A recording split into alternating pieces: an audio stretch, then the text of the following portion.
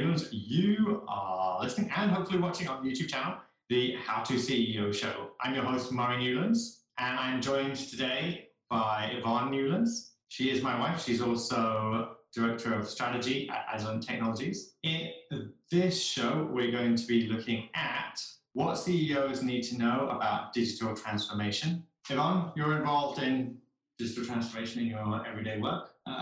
What is digital transformation?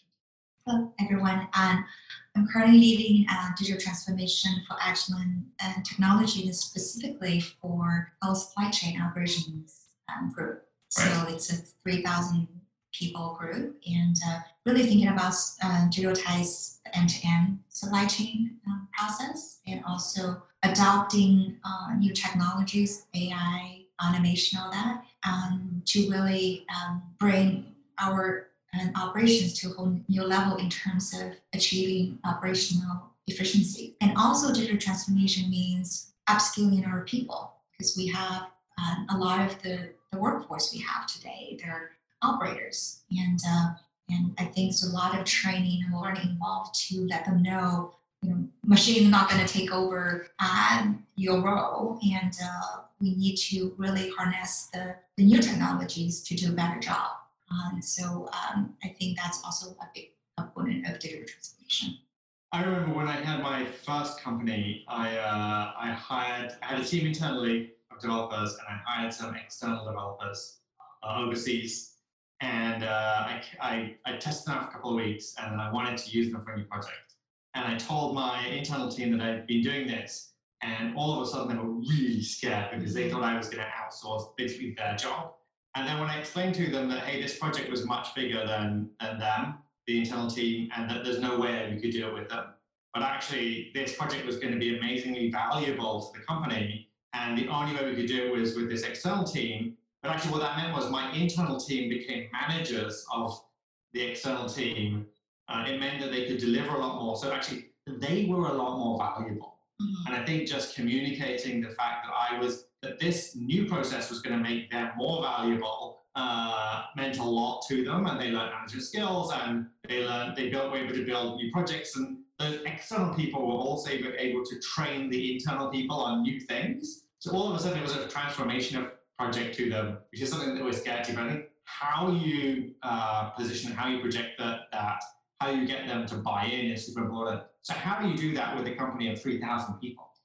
What's the business area of 3,000 people? Yeah, I think it's a very daunting task, right, at hand, for sure. So it's interesting, kind of the journey I have been on so far. I've only been with the company for a year, and the place where I was from, consulting companies, all that, we talk a lot about kind of top-down approach. I think a lot of companies are currently also using that approach. Oh, what is the overall vision, and how you want to do things, how you want to, how you want to build your competitive advantages, and then how you're going to define your roadmap to your transformation. That's a pretty typical approach. What I've seen very, very different is at Agilent, we're kind of doing a little bit of both. So we have a very strong bottom-up approach as well, meaning really grassroots, getting people involved and getting people kind of look at their day-to-day job a little bit differently to see how we can optimize it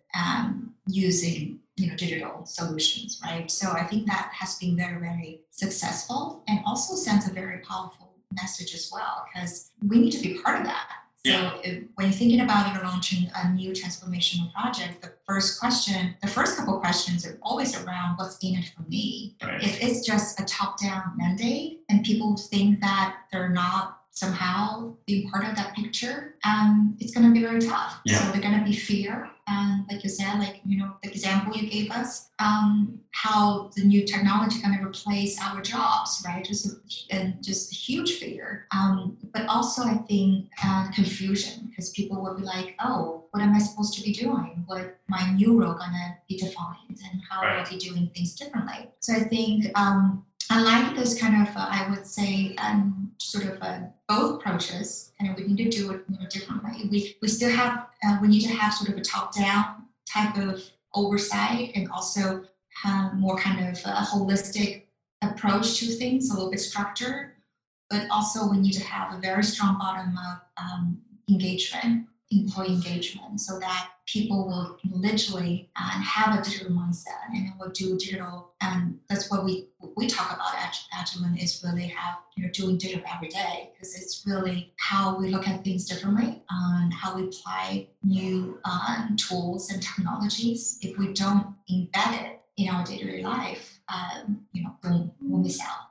So how do you think about this from a top down? How do you think about creating a strategy?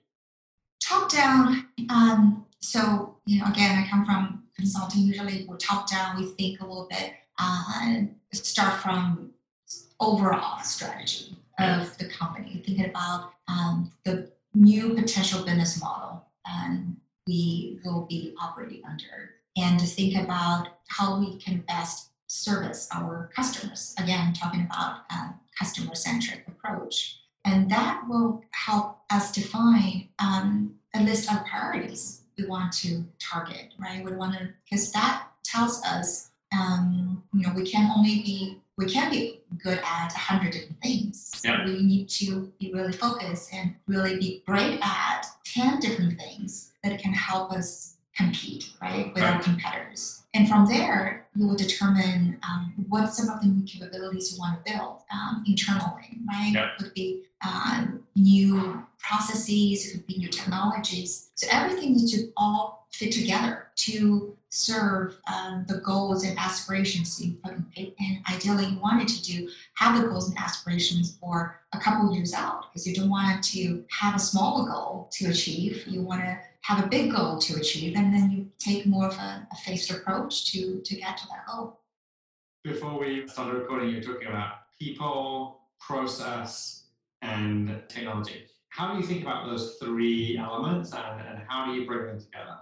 Yeah, so these are three elements. They are interconnected, right? Okay. So people is always the most important thing and most important element for organizations, right? We're thinking about their future. So that's we need to define the future for them and with them. And they talk about new different skills and different roles we want to define. And we're talking about new operating model as well. So really what the new organizational structure going to look like. Are we going to use ecosystem partners or not, right? So there are different structures. And also we're talking about new way of working, meaning these days everyone talking about agile development, we're talking about design thinking. These are the new things that people need to start learning about and embedding into their day-to-day job, day-to-day life. And also thinking about process and technology. I always think, we need to start with processes first, because if you automate a broken process, it's useless, right? So it's wasteful and you're breaking things faster. That's exactly.